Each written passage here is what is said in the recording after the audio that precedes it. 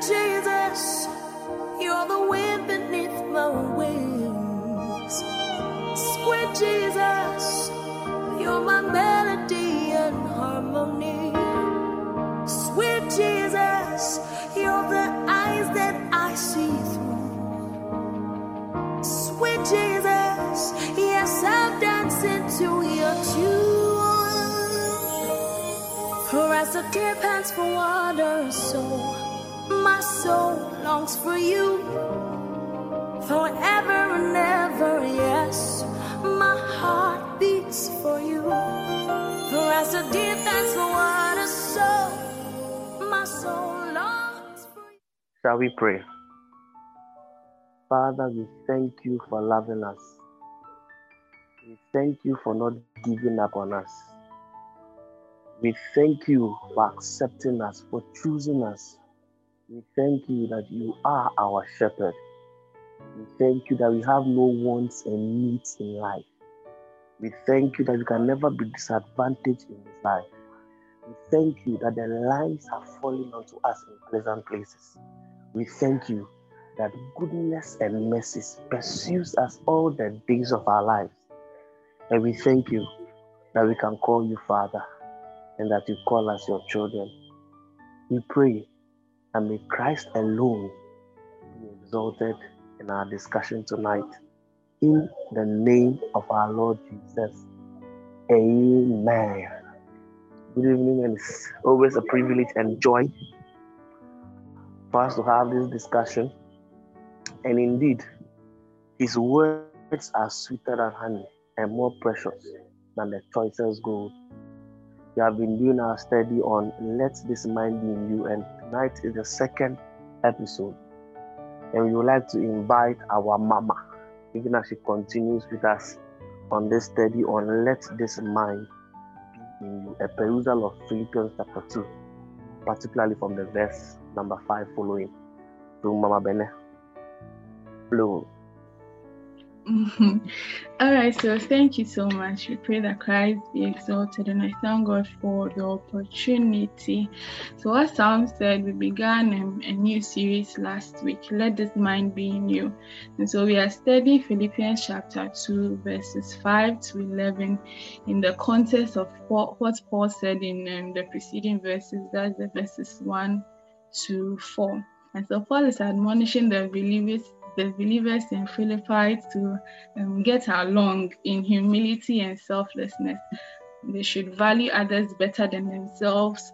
And in effort to explain himself more, he decided to give an example of someone who portrayed that particular virtue so nicely. And then, so he quoted a popular poem amongst the early church believers called the Messiah's poem, and then they sang it as a hymn as well. So our focus last week was on verses 5, which says, Let this mind be in you, which was also in Christ Jesus Christ. And so if we as believers, we want to model Christ's acts of humility and selflessness, we have to be able to think as he does, because the way you think influences your actions. So if you want to act like Jesus Christ, you have to learn to think as he does, and then as you think as he does, your actions will be influenced to be more and more Christ-like,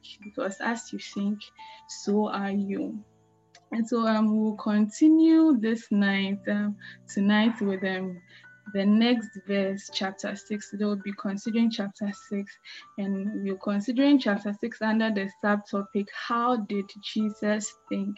And so sometimes you may be reading the Bible, the scriptures, let's say the Gospels, and you may have wondered, like, what's going on in Jesus' mind, or what's he thinking about, why is he doing this? So tonight we'll take a tiny little peek into his mind, what he was actually thinking, or why he did certain things that he did. And so if you have your Bibles, we are turn your Bibles to Philippians chapter 2 verses 6.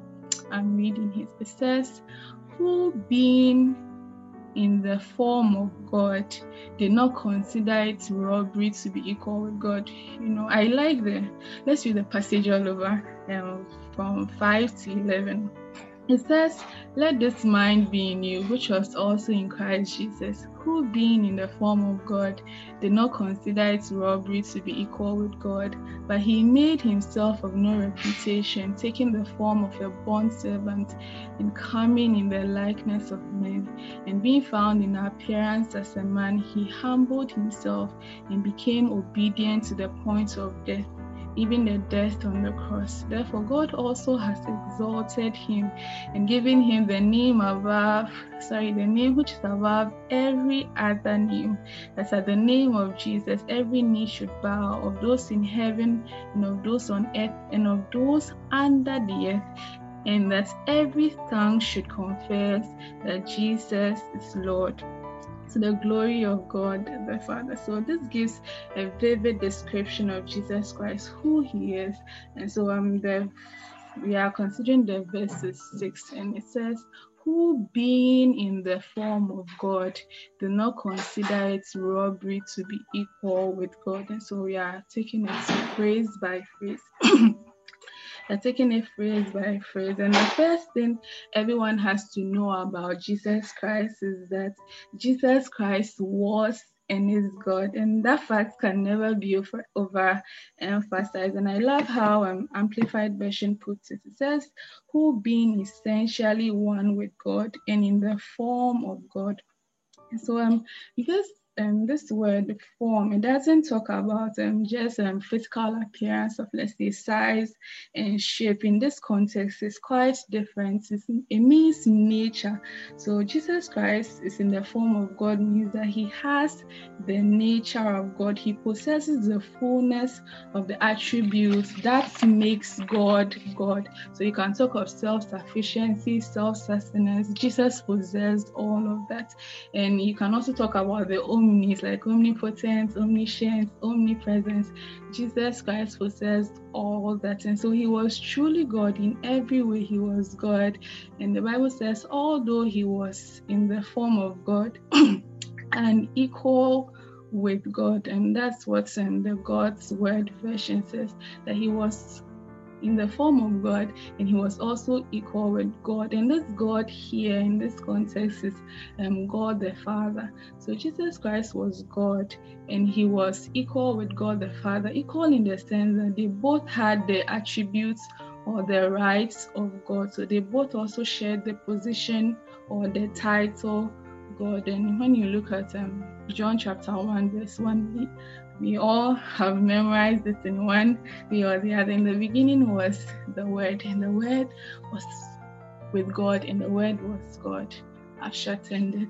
And so when you also look at Colossians chapter 2 verse 9, it also says that in him dwells the fullness of deity. So the fact that Jesus Christ is God cannot be dealt with. He is God, he was God, and he's forever going to be God. Yeah, so the first phrase is who being the form of God, and I think we've talked about that. The second phrase is did not consider it robbery to be equal with God. Did not consider it robbery to be equal with God. And the robbery here means seize, or like saying something you cling to or something you hold tightly to. So Jesus was at the highest status, the highest status that it can ever be, which is God. But he didn't hold on to that particular status. He didn't hold so tightly to it that he wouldn't let it go. He didn't use it for his own benefit. So Jesus Christ, he didn't hold on to, let's say, titles or degrees or ranks as some of us do. And you see when someone ascends into a position or a place of power, let's say in a business or even in the church, the person is given, let's say, a title or a name. Sometimes some people call others boss, others call them, let's say, a manager.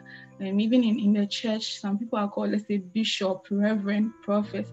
Some people hold so tightly onto these positions that when you fail to call them, let's say, boss, when you fail to call them prophet, when you fail to call them sir or madam, they feel offended in a way. But not so with Jesus Christ. These people feel offended because they have clung to this particular title. They have held so much onto this particular title, but Jesus Christ did not hold on to these titles. And so for some people, like to be called a doctor, to be called a professor is sort of like their goal in life. So all they are doing, or whatever they are doing, is so that they can have a hold of titles and positions and ranks. So we are learning tonight, and our scripture tonight is saying that Jesus Christ is God. He had the highest position of God, but he did not cling to this particular position of being a God, or being in the place of highest authority. And so based on this truth or knowledge that we have acquired, we can identify at least two. I'm saying at least because if you will look at the scripture critically, you may find more. So at least two attitudes toward Jesus Christ. And the first one we'll talk about today is humility.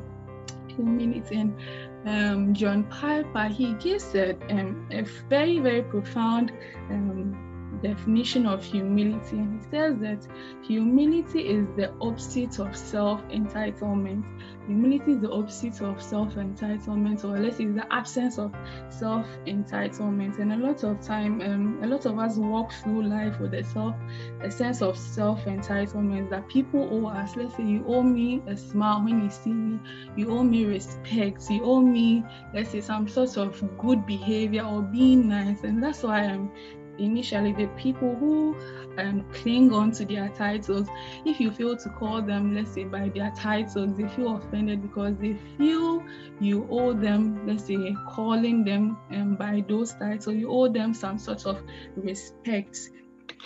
So if you are humble, to be humble means you do not have this sort of sense of self-entitlement. A lot of us, we have this sort of self-entitlement. We think our parents owe us money. We think our parents owe us good education. We think our parents or people owe us smiles. We think people owe us good behavior.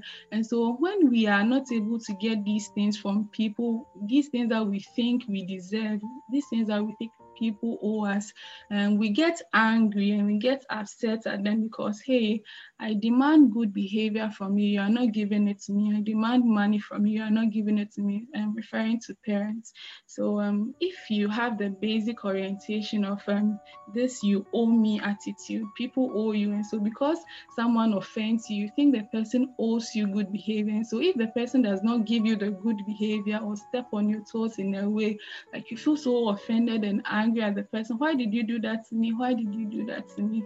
So if you have this basic orientation of you owe me attitude, it means you are not humble. So let's contrast it with Jesus Christ. The Bible says Jesus Christ was God. He was in the highest place of authority. Colossians says that by him all things were made, and all things were made through him, all things were made for him. Yes, he didn't go around telling people or demanding respect and recognition from others. So he wasn't saying, hey, don't you know I'm God? Like, serve me. Don't you know I'm God? Like, worship me.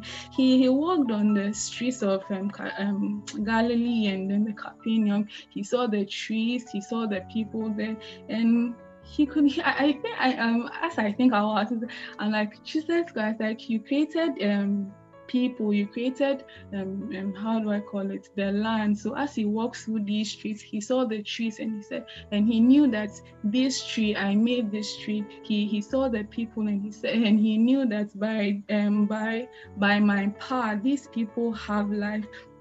But he didn't go around demanding that these people should worship him. And some of these people that he created, some of these men that he created dishonored him, they insulted him. He didn't go about saying, don't you know me? Do you know who I am? Like, do you know who I am? Do you know I'm the one who made you? Do you know it's by my power that you are breathing? No, he wasn't having that sort of self-entitlement that because, let's say, I'm God, or because I think I'm in a higher position, all of you bow down and worship me. That's not what Jesus Christ did. And so even he had in the lowliness of mind, he didn't have that particular sense of self-entitlement. And even as God, he came so low, he came low and low, so low that he was willing to endure the abuse of those he could have just destroyed with just a snap of his fingers.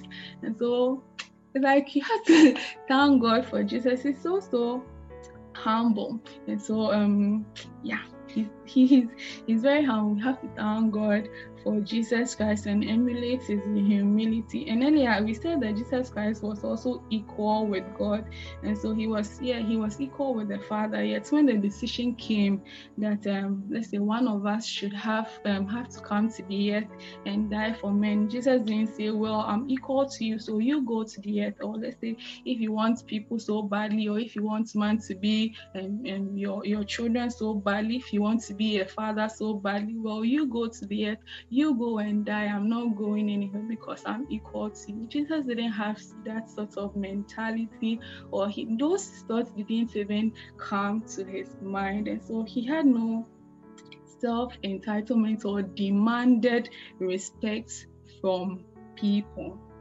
And on the night of the night Jesus Christ washed the feet of the disciples, Peter was like, no, don't wash my feet, don't wash my feet. And Jesus said, well, I have to wash your feet, because if I don't wash your feet, it means you are not mine.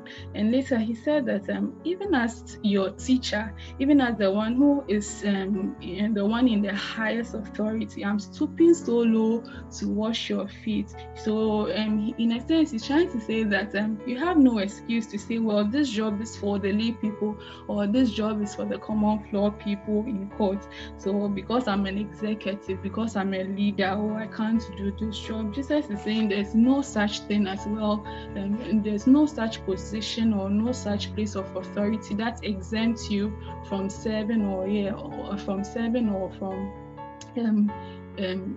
coming down to add value to their lives of others. So positions don't really matter much to God. God is not impressed with, oh, I'm a leader, oh, I'm an executive, oh, I'm a prophet. God is not impressed with that. He's impressed with your servitude. Come down like Jesus Christ came down. So I want to ask you whether you have clung to your title that you're unwilling to let go. You have so much clung to your title because you think, well, when I become a leader, there's no room for me, or I don't have to serve anymore. If that's your mentality, it's no way called humility. It's rather pride.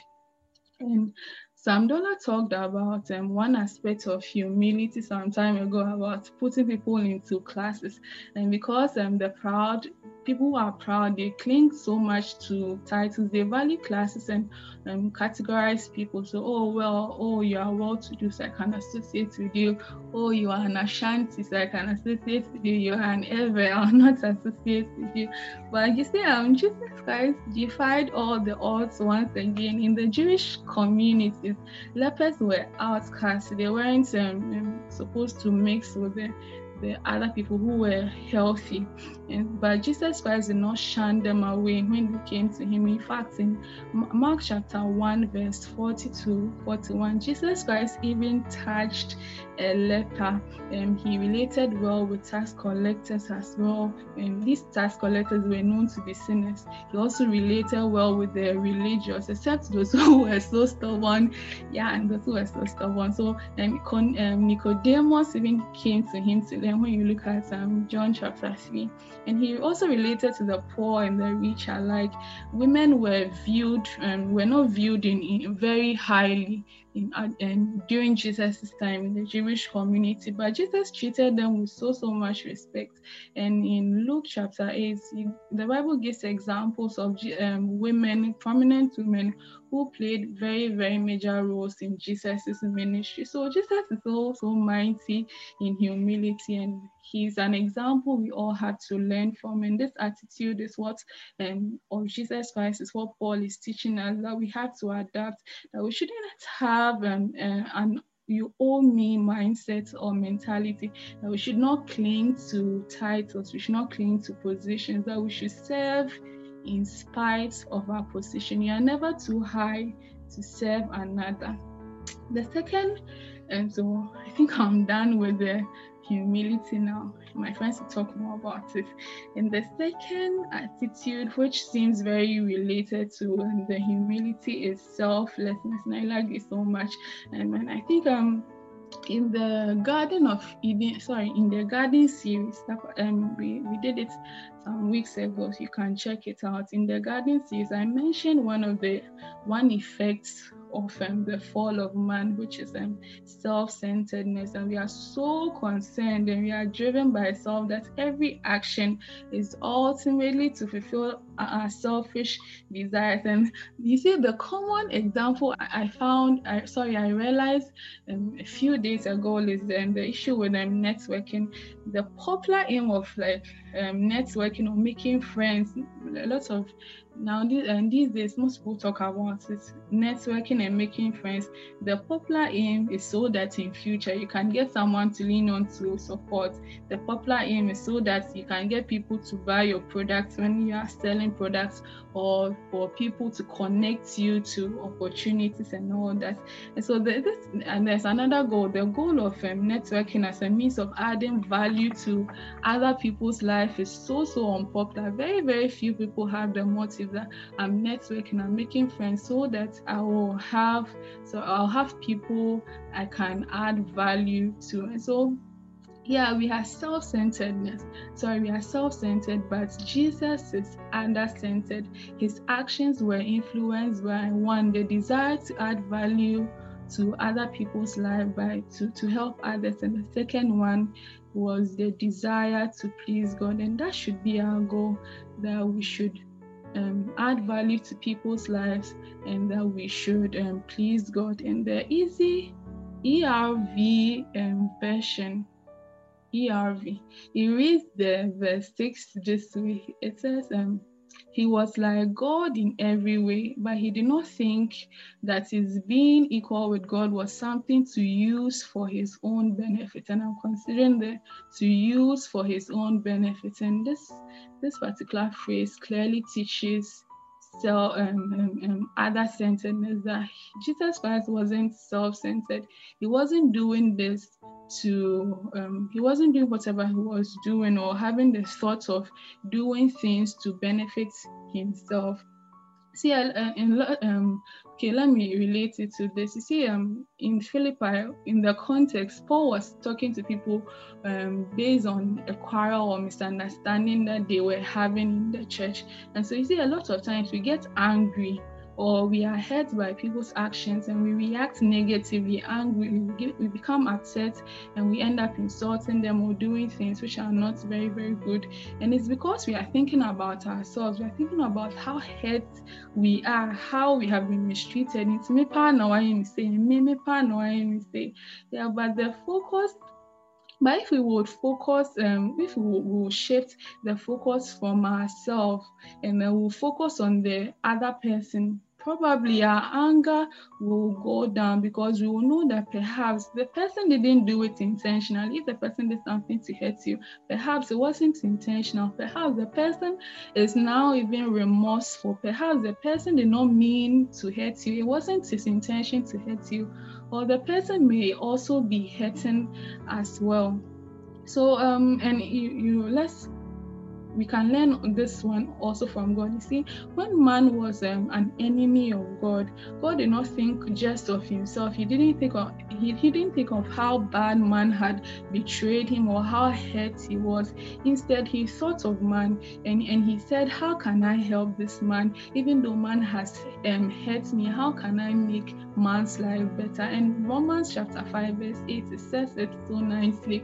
It says that God demonstrates his love towards us in that while we were still sinners, while we were still enemies of God, while God was still angry with us because we had hurt him, he died for us. So he wasn't thinking just of himself, because if he was thinking just of himself, he would have wiped out the entire human race. And so God thought of us even in his head.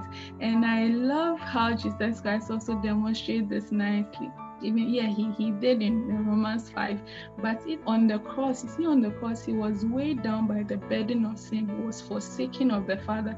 He was experiencing so much pain. But then Jesus looked at his mother Mary, and he saw the pain in her eyes, the pain of seeing her child who did nothing wrong to be treated in that way, lying on the cross, dying a shameless death. He saw the need of Mary, and he said to Mary, "Woman, your son, your mother," was referring to John. So even in his worst state, Jesus wasn't thinking of himself. He was thinking of the needs of Mary. And so he entrusted the care of his mother Mary to someone he really trusted, which is John. And so Jesus, he's so nice, and he did it so nicely. And so, in his worst state, he thought of others. And even on the same cross, amidst all the sufferings, he looked at the soldiers and who mocked him, who were mocking him, and he said, "Father, forgive them, for they do not know what they are doing." Sometimes, really, how can I also do this like Jesus Christ? Because it sounds so different from what we have come to know. So he wasn't concerned about himself on the cross. He looked at these soldiers and he saw their need. And because these soldiers had sinned, they were blaspheming, they were insulting Jesus Christ. Because these soldiers had sinned, their greatest need at that particular time was forgiveness. And Jesus Christ satisfied their need. He said, "Father, forgive them, for they do not know what they are doing." And so when you read the verses, I'm talking about Philippians 2, verses 4, and it says that, "Do not look out for your own interest," and even the initial one, that you should look out for the others you should look out for the interests of others. You should esteem others more important than yourself. It sounds so far-fetched, it sounds so unreal, but when you look at Jesus's life, and then as we are looking now, you see that it's actually possible, and Jesus Christ has modeled this behavior for us, and he wants us to also be other-centered as he was. And so he valued others more important than himself by placing others' needs first. And this is what selflessness is all about. So Jesus said, if anyone in Matthew, he said that if anyone come after me, he ought to deny himself. And denying yourself means that you have to take yourself off the equation. Don't focus on yourself, focus on the needs of others, focus on pleasing others. So always think of ways to improve the lives of others. You see, it sounds quite difficult, but then truly it's not very easy, but we have the help of the Holy Spirit, and we have Jesus's life to learn from. So we are good to go. It's not easy, but God is with us, so we'll be able to do it. So it sounds difficult, but then it's very, very rewarding. You see, in our sin, if God had thought of how hurt he was, and he had got so angry, and then he had decided to destroy the entire human race, like we would have all been gone.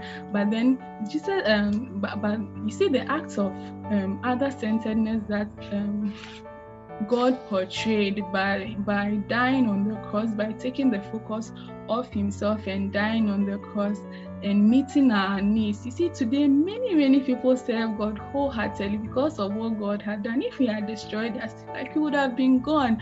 But then because of his acts of self-centeredness, many people, hundreds and thousands and millions of people are willing to die for the cause of Christ, are willing to give their lives all to God. And even a lot of people have already done it. We have martyrs and we have lots of people who have done so much for God. And so selflessness is very rewarding. And I learned this truth in friendship.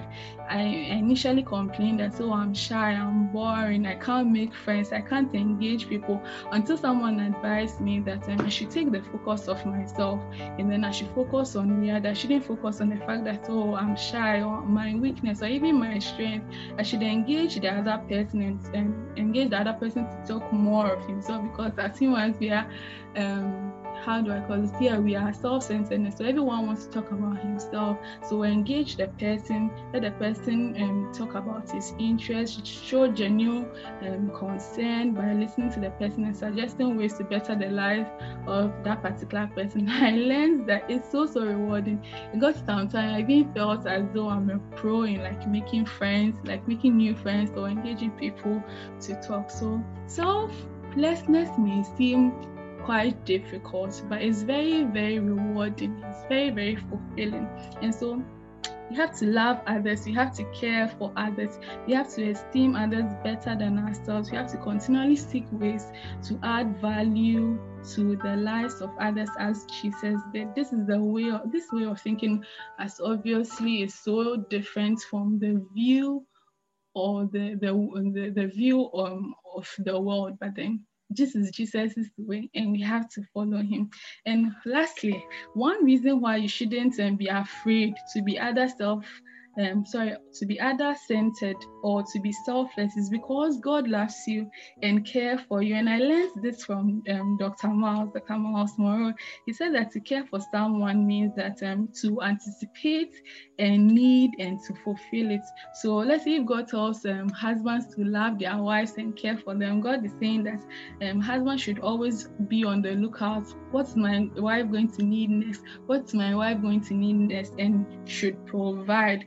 And so God also loves the world, and he loves man. The Bible says that Christ was slain before the foundations of the earth. So when God created the world, he cared for man and loved man in creation. And because he cared for man and loved man, he anticipated a need and he fulfilled it. And that need was, I've created man, and man is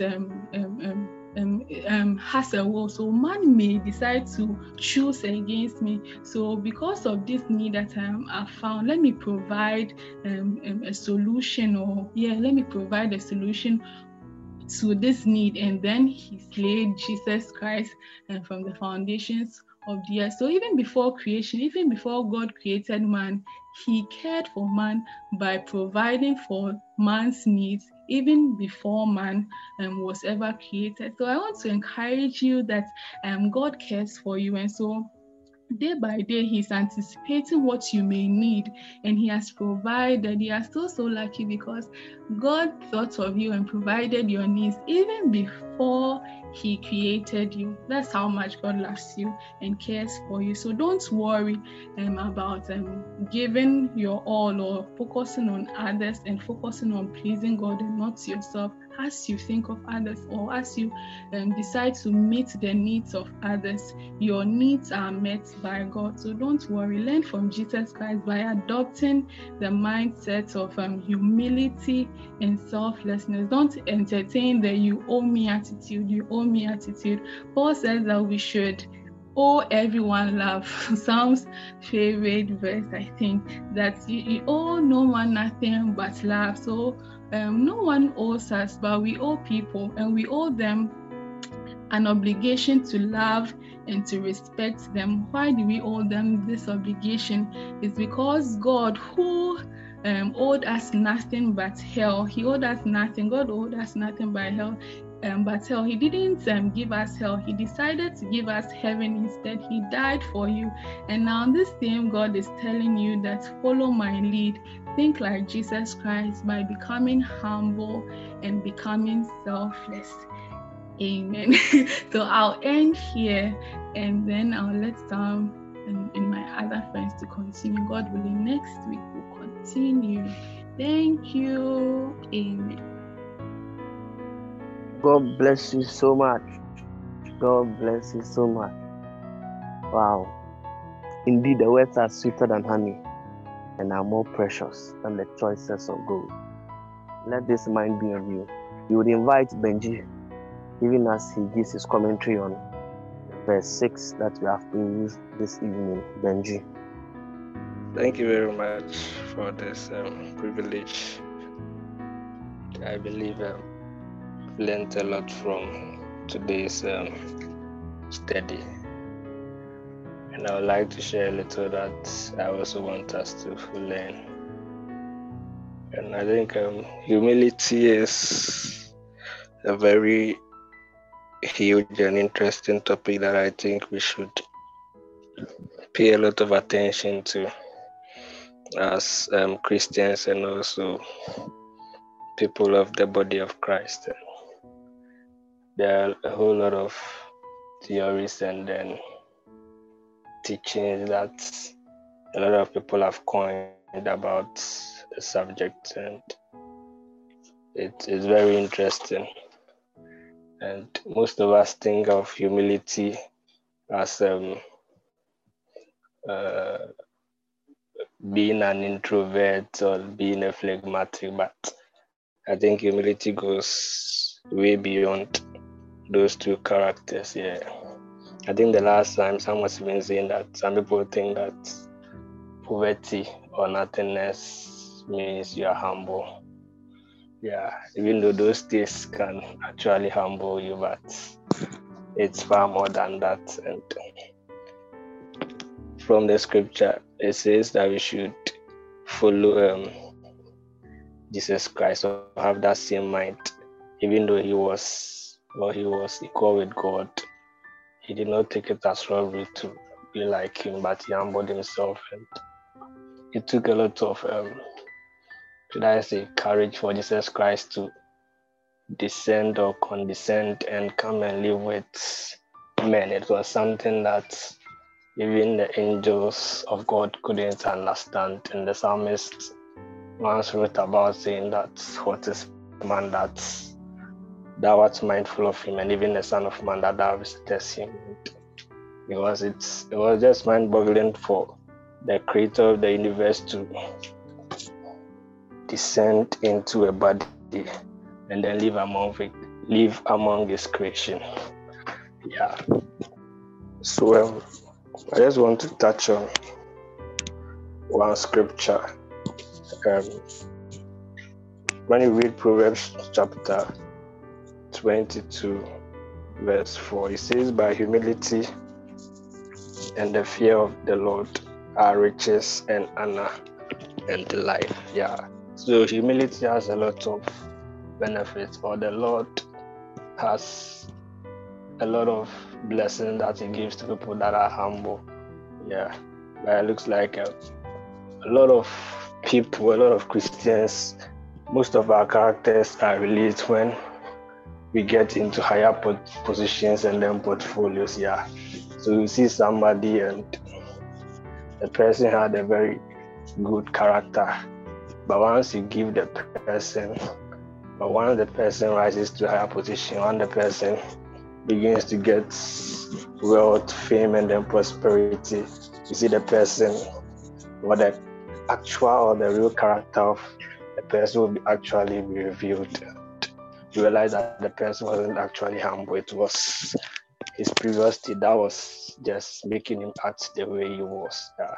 So I just want to entreat us that we should follow in the steps of Jesus Christ. And even as Paul said that we should imitate him, even as he imitates Christ. Yeah. So humility is very key in this our work. I think in the book of James, I want to end with the scripture that says we should humble ourselves before the Lord, and due time is going to exalt us, because we know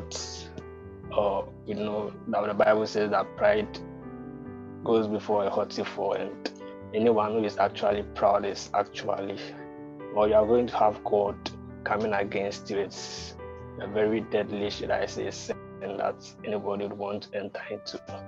So I'm entreating all of us to take upon ourselves the cloth of humility, knowing that God is going to exalt us in due time. Thank you very much. God bless us all. Amen. Amen and amen. God bless you so much. Baba, can you give us a comment? Okay, thank you. So as we put the spotlight on Jesus today, we know that Jesus is God, and everything God wants to do or wanted to do is seen in Jesus. So if Jesus himself, who is actually God, didn't consider it equal to be with God and like rub shoulders on or nag on the people that he came to save, I bet we really have no excuse to act in any way or manner contrary to what Jesus expects us to act or think like. For example, I want to take this scripture from Matthew 25 verse 40.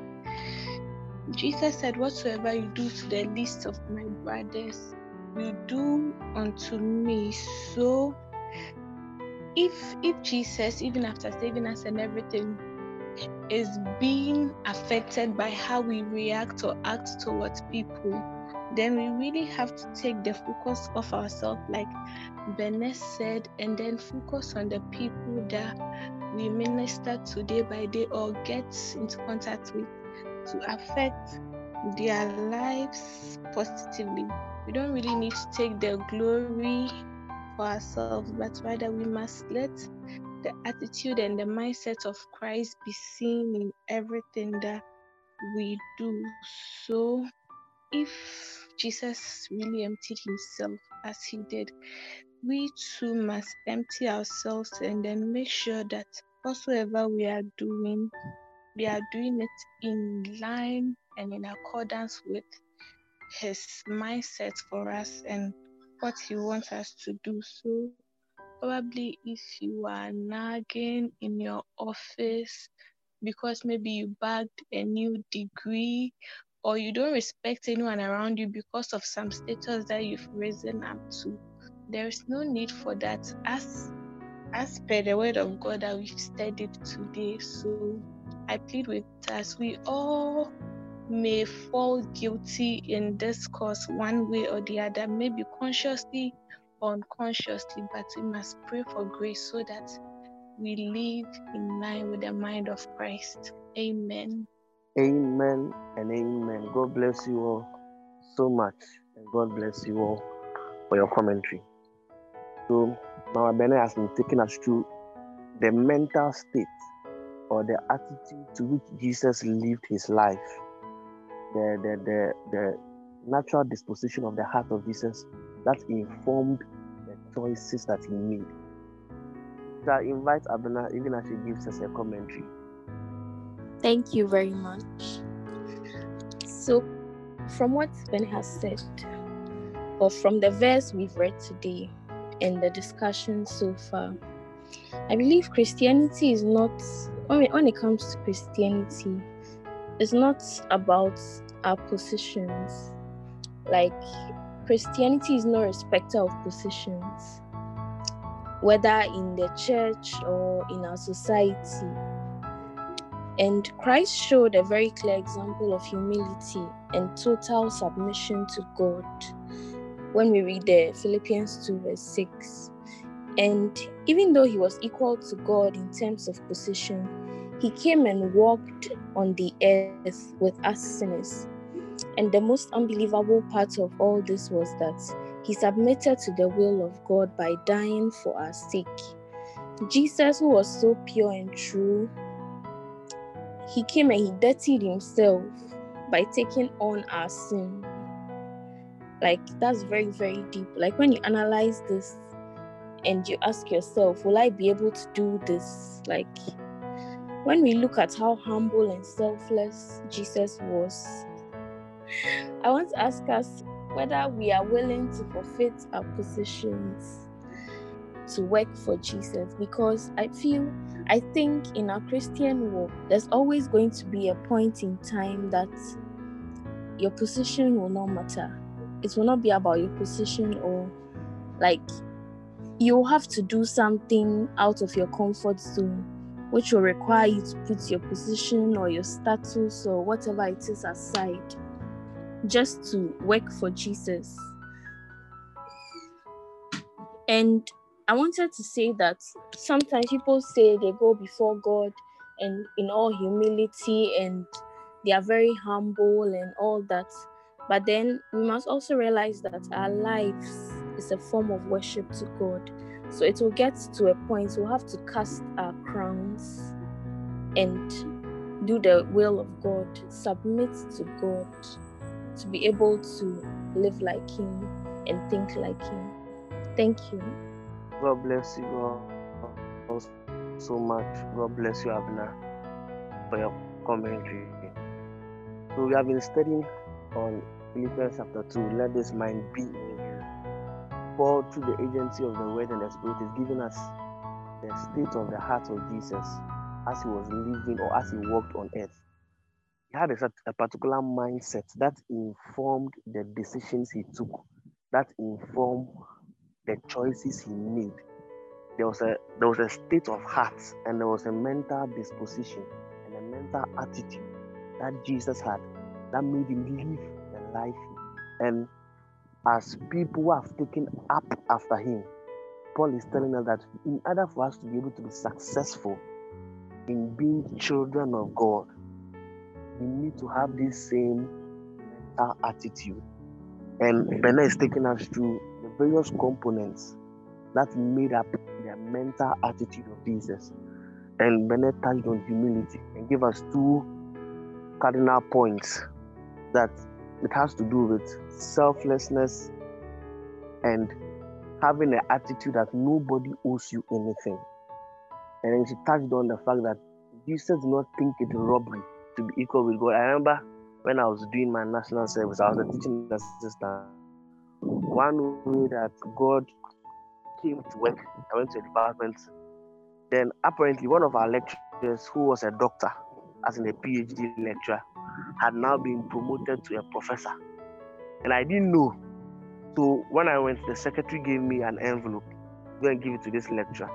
Apparently that was the letter that contained his information that, the university has now promoted him to be a professor. So after handing over, I went. Then during the day, I had to relate with him. I was like, so I forgot what exactly I said. So listen, I said, doc, please, your students are waiting for you. The way the man was angry, not sat with him, but the man took his time. He said, do you know what it means to be a professor? Apparently, he had already taken off. In front of every lecture, they have their name tagged on the door. I didn't even notice that he had taken the thing off. I said, in less than 24 hours, he has already removed the doctor tag out of his door. He's making them carve a new one with professor before it. And the guy was lecturing me on what it takes to be a professor. I said, hey! So what he thought it was robbery for a professor to be called a doctor, and he had to take his time to lecture me on what it means to attain such a title. I said, wow. So you see, that's what it means to take something robbery. So the Bible is simply telling us that Jesus was not robbed. If maybe you mistakenly don't call him God, he doesn't feel like you have robbed him. He doesn't feel like you have downgraded him. He doesn't feel like you have cheated him because of the mental attitude he had.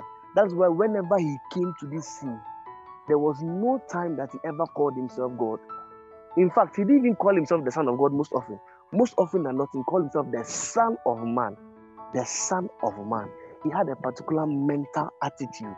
And this is the mental attitude that Paul is telling us to live for God. You need to have this mental attitude, because many times you'll be cheated by life, or you'll be cheated by people in this life. People will attempt to take us for granted because of who we are.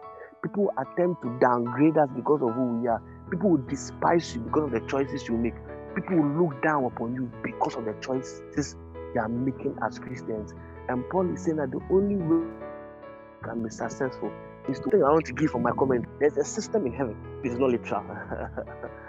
But there's a monitoring system in heaven that anytime this system detects that a Christian loves something in his life more than he loves God, there will be a beep that so let's say Baba gets married and she begins to love her husband more than God. The system, Baba's monitor and everything will start doing to be signaling God that please, somebody is entering into idolatry. So it's as though and God detects more than you like. So God is always looking out for the things you love. I'll take it again. God is always looking out for the things you love more than himself. So I always tell people, I always try to tell myself that God always remind me when I'm beginning to love someone or I'm beginning to love something more than you. And that is what idolatry is. Idolatry is loving what God has given you more than the person. And Jesus had this mental attitude that nothing was robbery. He did not consider anything personal. Many of us are considering your beauty personal. That is why you cannot serve in the church, because we think we have downgraded you to be an usher. We think we have downgraded you to be a musician. That is why people start in choirs. Most of these top musicians you have in the country, the secular ones, most of them started in the church. But a point came, they had outgrown the church. They had become more prominent than the church. They had outshined the church. So the church was below their swag. So now they had to step out of church. They had to step out of Christianity. And that is what the Bible is teaching us. That never hold anything so dear to you more than you hold God. And as a child of God, the moment God detects that you love something more than him, then there's an attack over your life. Sweethearts, don't love your spouse more than you love God. Don't love that career more than you love God. Don't love yourself more than you love God. So Jesus said that unless you deny yourself, you cannot live this Christian life. You want to spend some time in prayer. And you want to ask to God, you want to ask of God that Father always remind us of selflessness and that we always owe people love. Father, whenever we are living our lives, every day, all the choices we make, as we go to work, as we go to school, as we go to the town, as we buy our shopping, as we are relating with people, Father, remind us that people do not owe us anything, but as the light of the world, we have to give forth light. As the salt of the world, we have to bring out savor to the world. And as a city that has been set upon the hill, we have to bring influence to the world. Father, constantly remind us of selflessness, that the day the tree stops giving out fruit, the tree has become useless. The day the sea stops giving out fish, the sea has become useless. The day the sun stops producing light and heat, it has become useless. So also the day we stop giving out, the day we stop living out the purposes of God for our life, we become useless before you. Father, we pray for grace that you will continually remind us that the mind which was in Christ will continually be in us, that we will not take things personal. Father, anytime we are beginning to love anything more than you, may you remind us. Father, may we not love anything you have given us more than you. Father, may we not love our spouse more than you. May we not love our career more than you. May we not love our degrees more than you. May we not love our statuses more than you. May we not love our accolades more than you. May we not love our families more than you. Father, we pray for grace that every day of our life, that we will have this mental attitude, that this will be the natural disposition of our hearts towards you and towards all we do. We pray for grace that, Father, we will never forget that as long as we are children of God, as long as we are born after the image of Him who died for us, we would continually have this mental attitude that nothing is of robbery, that we esteem nothing more highly than you. Father, we pray that you will continually give us the energies, that we will live in the reality of your word. In the name of our Lord Jesus. Amen. We thank you for being around. And God willing, next week we are continuing our study on Let This Mind Be in You. Remember to give God your best and to make sure that the only thing you owe any man is love. Bye-bye. Something more than gold. Something more.